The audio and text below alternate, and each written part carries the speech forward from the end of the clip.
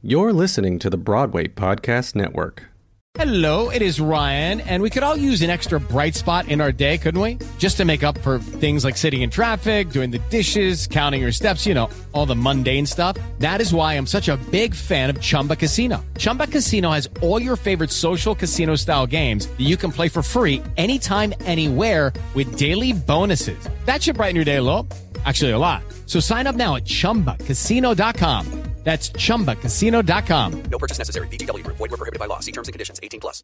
Step into the world of power, loyalty, and luck. I'm gonna make him an offer he can't refuse. With family, cannolis, and spins mean everything. Now, you wanna get mixed up in the family business. Introducing The Godfather at ChumbaCasino.com. Test your luck in the shadowy world of The Godfather slot. Someday, I will call upon you to do a service for me. Play The Godfather, now at ChumbaCasino.com. Welcome to the family. No purchase necessary. VGW Group. Void where prohibited by law. 18+. Terms and conditions apply.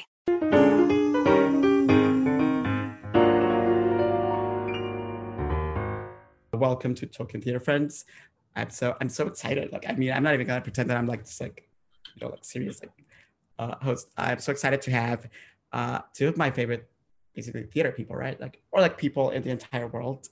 The incredible Juan Michael Porter II, who is one of the great journalists of our times, and genius Danye Arlov. And we're gonna be talking about a lot of, like, let's just like start talking about everything, I guess. Like, I have so many questions for you because, like, last time I spoke to you, Danye, like, you were we talked about Write It Out, and I was talking to you about like launching my own critics initiative. Mm-hmm. And what have we learned? And by we, I mean, what have you learned about teaching, and what can you teach me about teaching? What can I teach? And so I don't think there's anything I can teach you about teaching. I will say what I've learned through the process of Write It Out, which is my playwrights program for writers living with HIV. I've been reminded of the power of community, and it is overwhelmingly beautiful to be in a space with writers who all have this thing in common, right? And this thing being HIV.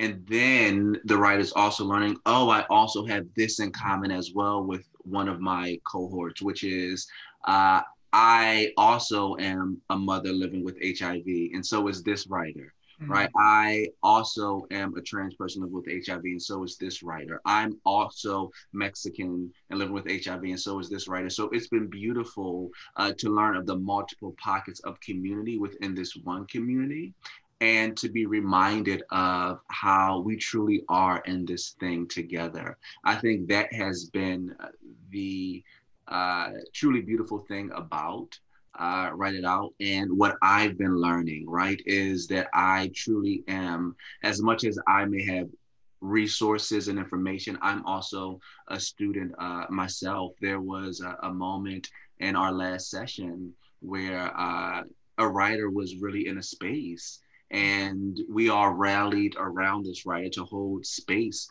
with them. And it wasn't me as the leader of the class sharing and helping navigate through. It was everybody in the class pouring in and sharing wisdom. And I learned so much in that moment as well. So I think that is one of the most beautiful things about being an instructor, about being a teacher, is knowing when to listen, right? Write It Out has taught me how to listen and how important it is to listen. You know, like, and what goes in with that sort of being in community with people is that you don't question whether your stories value or matter. Because I think so frequently we say like, oh, well, yeah, I'm going through this, but does anyone care about it? And it's like, yeah, because someone else is going through it and they needed to hear from you. And I love Write It Out just as a concept, because there has not been a space for people living with HIV to have this experience. And again, like Jose with the BIPOC Critic Lab, bringing in people who have not had that experience. Instead of saying, if you don't have a Tony Award, you can't be here, y'all were like, it doesn't matter if you've ever written before. If you want to talk, we are going to give you that space to talk. Right, and like, how important is it to create spaces for us to see ourselves reflected, right? Where we don't have to worry right? Where all we really have to do is just be ourselves. Like that is the bottom line. All you have to do is be yourself. And I think like that is the important thing about these programs, about like the spaces that we're cultivating and like what we're creating for our community, is you just get to come and be yourself. I remember one of our earlier classes where I just finished earlier that day having blood work. And I remember the blood work that I had done, the phlebotomist was taking forever to find my vein. About 5 minutes, he was poking and prodding and wearing me out. And then on top of finding the vein, this had to have been the most tubes I had to fill with blood, about 20. I was gagging. I was literally gagging. So I say all that to say, Write It Out was later that day. And when I went to the session, we start every session with just sharing how we are, right? And so I shared, I'm actually not doing that well because today I had blood work done. Everything I just shared to y'all, I did not even have to share in that space, because as soon as I said I got blood work done today, collectively, everybody in the room went, they all got it, right? And like, that's what I mean about the importance of community. But that's something, you know, so my first play of yours, Danya, that I saw was Sugar in Our Wounds. And I was like, what? Like, first of all, the setting, the actors, the words, language, all of it. Like, I fight with people over that play. If someone's like, oh, it didn't move me, I'm like, because you're dumb. I guess you didn't watch it. But that, I'm born in Alabama, and there are a lot of different times when I've spoken to people in California, where I grew up, about the experience of being Black and a legacy of slavery. They just don't get it. And there you were putting it up there in a way, and I was surrounded by all of these white people who were like, oh, I'm listening now. I'm getting this in a way, I'm receiving it in a way that I never have before. And that I'm excited to hear from your students, or like your participants in this program, to see what they do next. Because they are going to be the change makers of the future. Absolutely. And y'all, when I tell y'all, these writers are writing down. They have me so excited for what the future of theater will be. I am gagging. I'm like, wait, can you actually do that in theater? Is that possible? And then also, I'll keep it 100. For me, I know when I really fuck with a play is when I'm like, damn, I wish I thought of that first. And there are so many plays in here by these writers. I'm like, damn, I wish I thought of that first. They are truly creating beautiful work that will really change the landscape of theater. And I'm just so honored to be a small step in their journey. I love that so much. Like, when I was hearing you talk about, you know, like sharing an experience, I immediately took me to a scene in Wanting To, which I adore.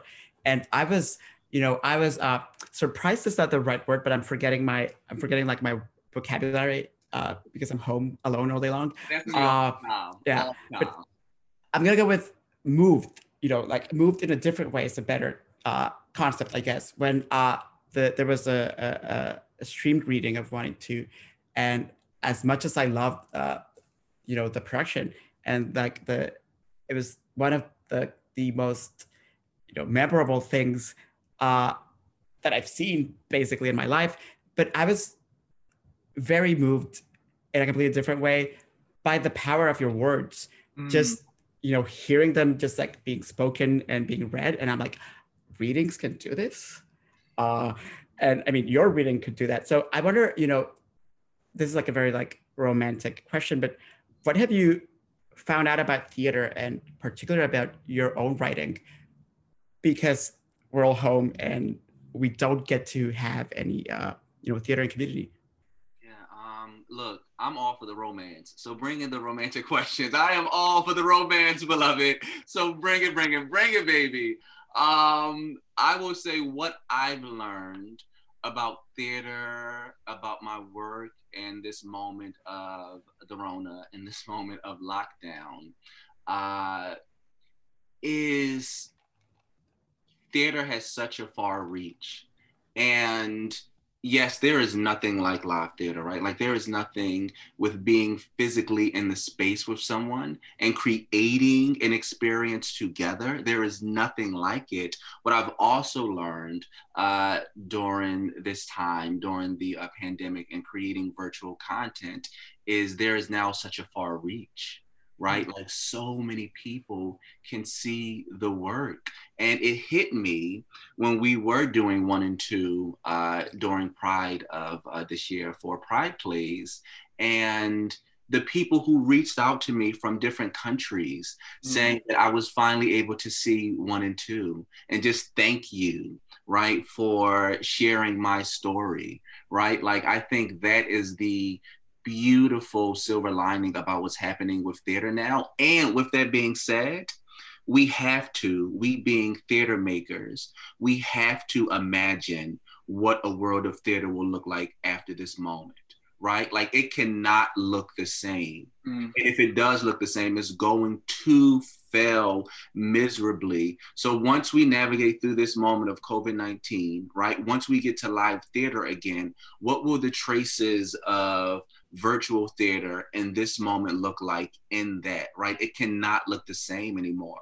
So that has me incredibly excited. And also what I've learned in terms of my personal journey as a writer is I write, every single thing I write, I've learned is for that Danye who just found out he was diagnosed with HIV in 2008.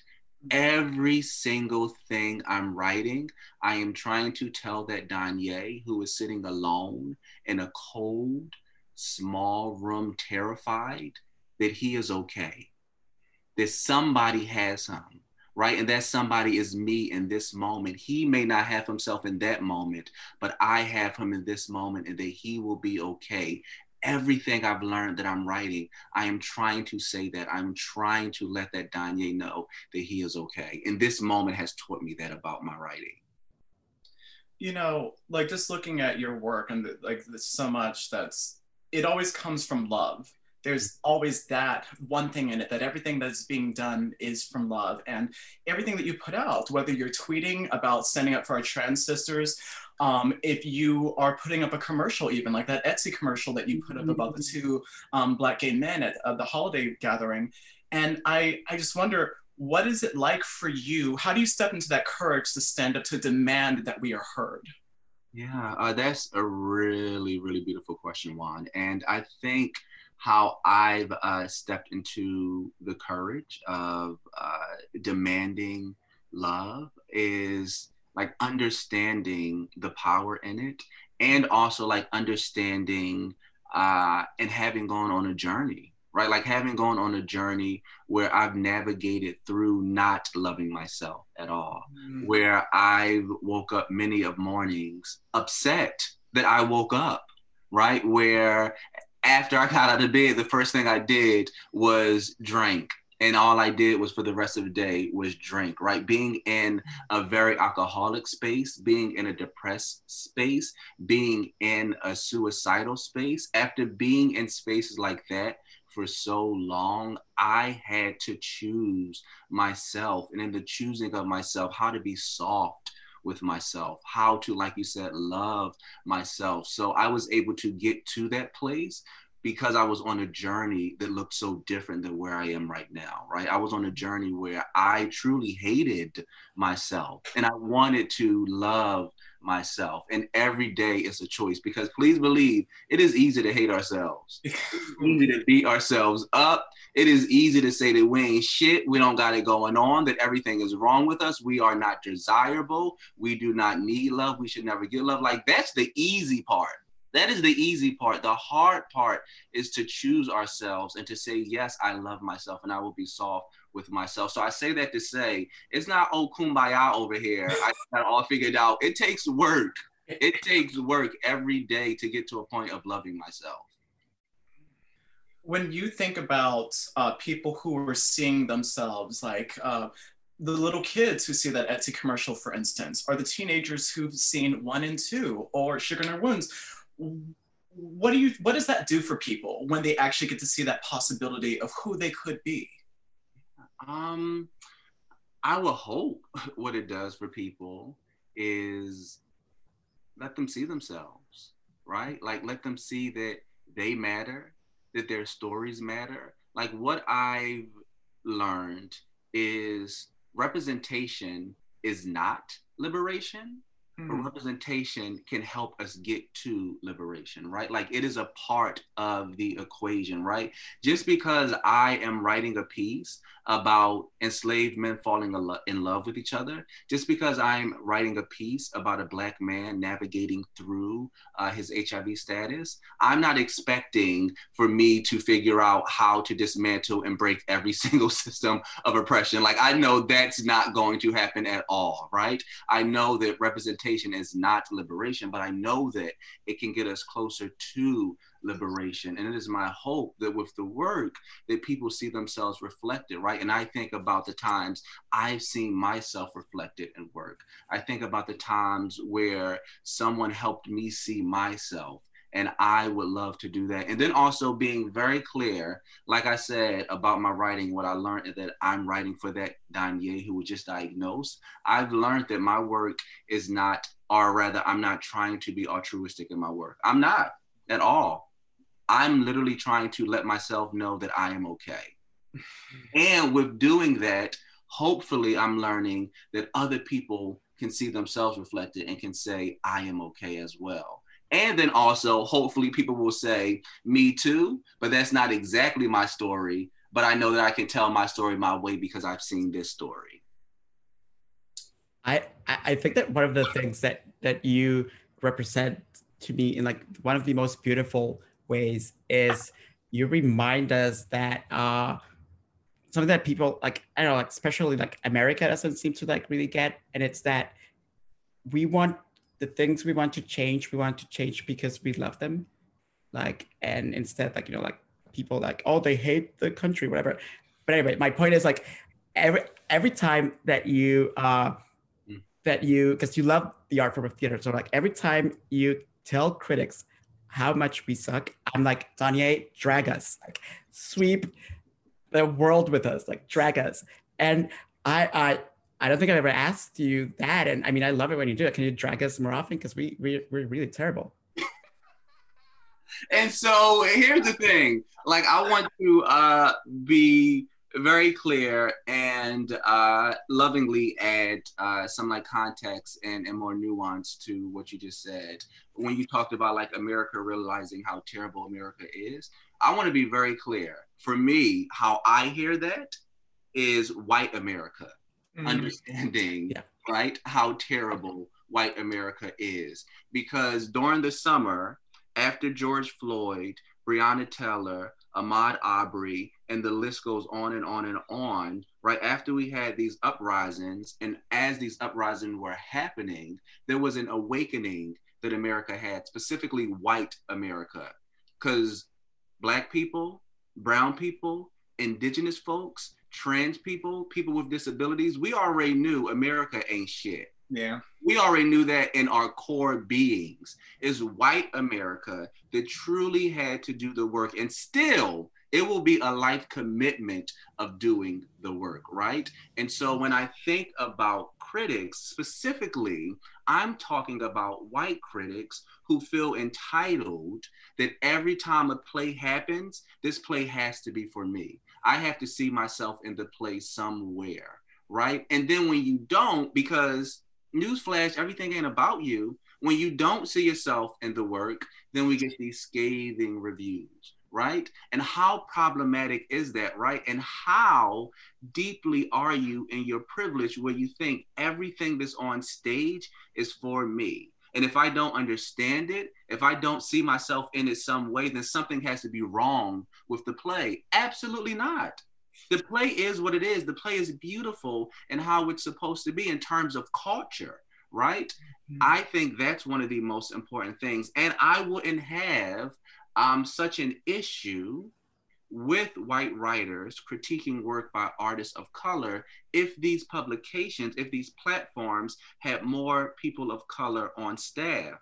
I wouldn't have a problem if a Jesse Green or a Ben Brantley, who thank God stepped down, I wouldn't have a problem if these critics came to critique my work if the publication that they worked for had more people that looked like me for them to send to critique work as well. But since they don't, I have every problem with you coming to see my work because you think that your view, your gaze is the only gaze out there. And newsflash is not. There are plays that have nothing to do with you, and they never will have anything to do with you because you are not centered in our lives' experience. And once you get over that, when you come into a play knowing that this play is not for me, when you come with that point of view, I understand that this play will not be for me, then you can come and sit in this theater and truly allow the work to wash over you because you aren't expecting to find yourself in it. You're just expecting to receive a story. That makes me think about Fireflies, which is a play that many people didn't understand. And I acknowledge that even as I understand it, is not the way that you intended it. But how I received it was as a sort of subversive call to people who are Black, who have buried themselves within themselves to exist in a space. And I actually took a friend with me to see it who has aligned themselves with whiteness, because they think that's the only way that they could be. And afterwards they were like, I get why you took me to see this show. I'm her. And so like, my question is, how do you reach those people who have gone into the sunken place? Is that something that we as Black people should be concerned about? Like, I mean, I know, please. I literally think of Yolanda Adams, and I take a word from her, which is, the battle is not yours, it's the Lord's. Truly, like every battle is not mine. Every battle is not mine, right? So when I think about that question, yes, of course, like I want for everybody to be the fullest version of themselves. I want for everyone to love who they are, right? Especially when folks come from historically oppressed communities, right? To love yourself and to not feel like you have to align to whiteness. You don't have to align to straightness. You don't have to align to communities of being cisgender, right? Like you don't have to align with these things. All you have to do is be yourself. Of course, I want that for every single body, but then also at the same time, like I know that every battle is not mine and I don't have to push for every single thing. Because when I'm writing, I'm not thinking about, oh, I want for this person who is in this sunken place, they're in this sunken place, and for them to get out of that place. Like, I'm not thinking about those things, but one of the beautiful things about what we do as theater makers, as theater creators, as lovers of theater, is we get to create spaces and create work for people to find themselves in, no matter where they are in the work. Because one thing I know for sure is people will bring their lived experiences to the work. Wherever you are in life, you will bring that into the work. So you will find yourself in it some way, right? And I think that's the most beautiful thing. When you talk about your friend, they found themselves in the work in some way, right? And I think that's the beautiful thing about what we do as individuals in theater, as individuals in storytelling. That's like making me think about how, you know, anyone who's not white is literally asked to leave everything about themselves, like outside, like a coat, like, you know, like here's like your hat, like your jacket. And even when they go to the theater, because we're, you know, like when you talk about like critics, I'm like, yeah, like they have no problem like identifying with like singing like Snowman from Frozen, but like give them like a Black or brown person and boom, like what is this? And I wonder if, you know, the fact that we are now home and we don't have to pretend to be anyone we're not home. Like, I mean, I'm wearing sweatpants. Yeah, right now. Yeah, you're wearing sweatpants. I'm like, I can't imagine you. I'm wearing my good yes. A tropical sweat. Yeah, you're always so glamorous. I'm like, but I saw it. So anyway, I wonder if you have noticed like how work has been like, you know, like based on like what you've seen like online, like from friends and family or whatever, from colleagues, like the way in which the work is being processed now that we don't really have to pretend to be, you know, we don't have to like even like dress up, like we can watch like theater in our underwear if we want to.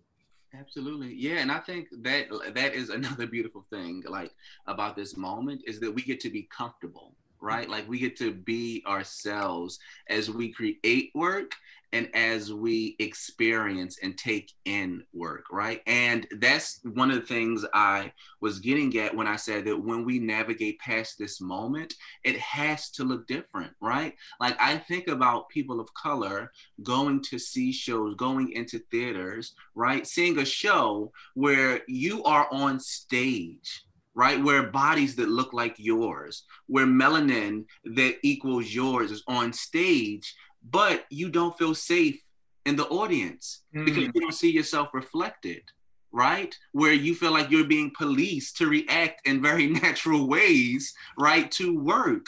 And the beautiful thing about this moment is that we get to do and be however we want to be when we are taking in the work.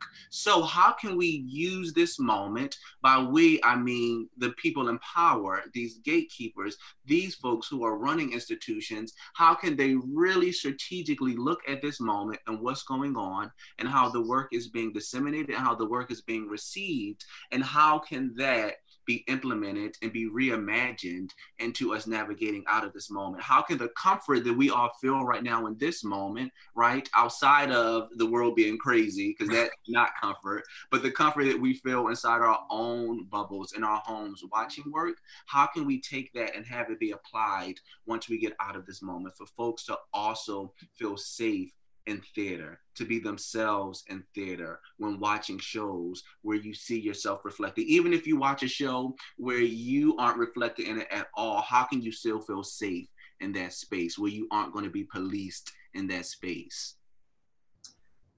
This again reminds me of Sugar, where when then the tree started singing at the end, and there was someone sitting next to me in the audience, Black, of course, who went, "Go off!" And like people were like, "Oh!" And my friend was like, "Yeah!" And like it was interesting because it actually taught those white people around us, the subscription core, like that this is actually a beautiful response, that this is a call and response, that your work is speaking to us and we are speaking back to it.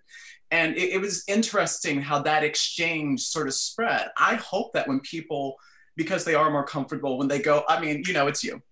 But when people go back to the theater, that they bring their full selves, like whatever they are, and do be that like, yeah, I'm feeling this, because I know I also carry that idea that I need to be an upstanding, sick up his ass figure, when actually all I want to do is just cry, because it's so beautiful what I'm seeing. That's it. And like literally, I just had my little like glory moment when you were talking, because literally what I was just thinking, what you just said, Juan, is so powerful and it's so profound, because what you're talking about is Black people. What you are talking about is historically oppressed people actually teaching what theater etiquette is. It's not the other way around. It's not white people teaching us what theater etiquette is, that we have to be quiet, our hands have to be crossed the entire time that we watch, we have to be stoic. No, we can we can amen, we can shout, we can do the Harlem Shake in our seat if we want to. Right? Like we can literally, I would live for somebody to do the Harlem Shake in their seat watching the show. But quite literally, like what I took from that is that we are teaching theater etiquette, right? The theater can look this way. The responses can look this way. And I think that's so beautiful. Necessary, yeah. Looking at the future, you have SOF that's projected, and can you please tell us a little bit about it? Yes, oh my gosh, I cannot wait, y'all. I cannot wait for Soft. Soft is a story of Black and brown boys who are stuck in the school to prison pipeline. And what does it mean to be Black in America? What does it mean to be brown in America? And constantly positioned in a world of hardness, right? And with that being said, you making the choice to be soft. You making the choice to be soft with yourself, even though every system around you says that you're supposed to be hard and that this will be your future, which is no future. How do you say, you know what, I actually do have a future and my future is in softness? What does that look like? And I'm super excited about it. And then also Soft was one of the first plays I started writing after being diagnosed with HIV in 2008. Wow. So I say that to say, out of every play in my arsenal, Soft is the only play that has grown with me. So that's been 12 years. So as I've grown as a human being and as a writer, Soft has grown as a play, which is so beautiful. And I cannot say that about any other play in my arsenal. And so I'm so excited for that. And I'm so excited to give this play to Black and brown people, and to say that life may be hard on us, but we are so soft and we deserved softness. And literally, this is a play where Black and brown people are given the flowers that they deserve. So I'm so excited to give us our flowers. And I'm so excited to have Whitney White, who is a beast of a director, to be directing this. She's been attached to the play for now 3 years. Wow. She's one of the biggest advocates of the play. And so for MCC to produce it with Whitney, it feels like coming home, especially with a play that I've been working on for 12 years now. You know, the natural response is for people to say, oh, you're so lucky. And I'm like, no, MCC is so lucky. Because, like, and this is actually the thing that could change the world, because so many of us are placed into and tracked in schools. And I hope that a lot of teachers get to see it so that they can reposition themselves and realize how much we're harming our children. Yeah. And y'all already know I am doing the work. I am holding MCC and their 3 white male artistic directors to task.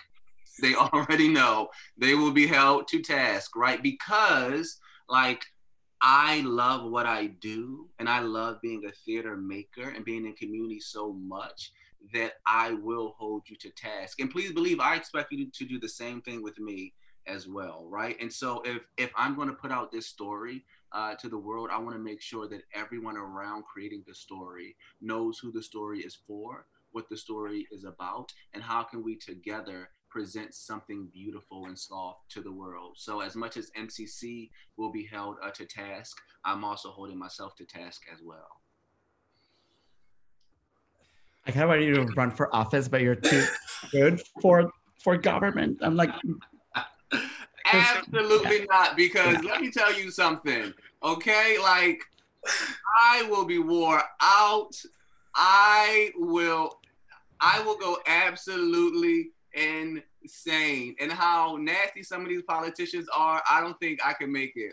I don't think I can do it. I do not think I can do it. Like, literally, I don't think I ever said this, like, in public before, but my, like, demeanor and my spirit may be soft, but these hands are hard.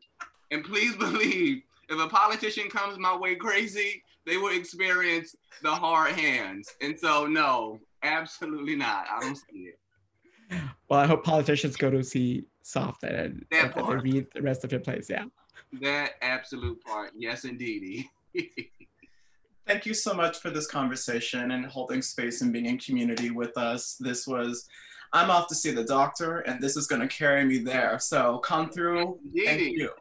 Yeah, thank y'all so much. Like, truly, y'all two are 2 of my favorites out there. And anytime I get to hold space, it's always a yes. Like, I get it. I don't even know why y'all even have to ask me. It's like, y'all already know I'm going to say yes. So you didn't have to ask me, but I appreciate it. So I thank y'all so much, and for the work that y'all do, and for the love that y'all put out there, and for how y'all also hold people to task. It gives me hope, and I'm excited to be in community with y'all. So thank y'all. Thank you so much. Love to both of you. I don't want this to end. We'll have drinks next time. Yes. Come through.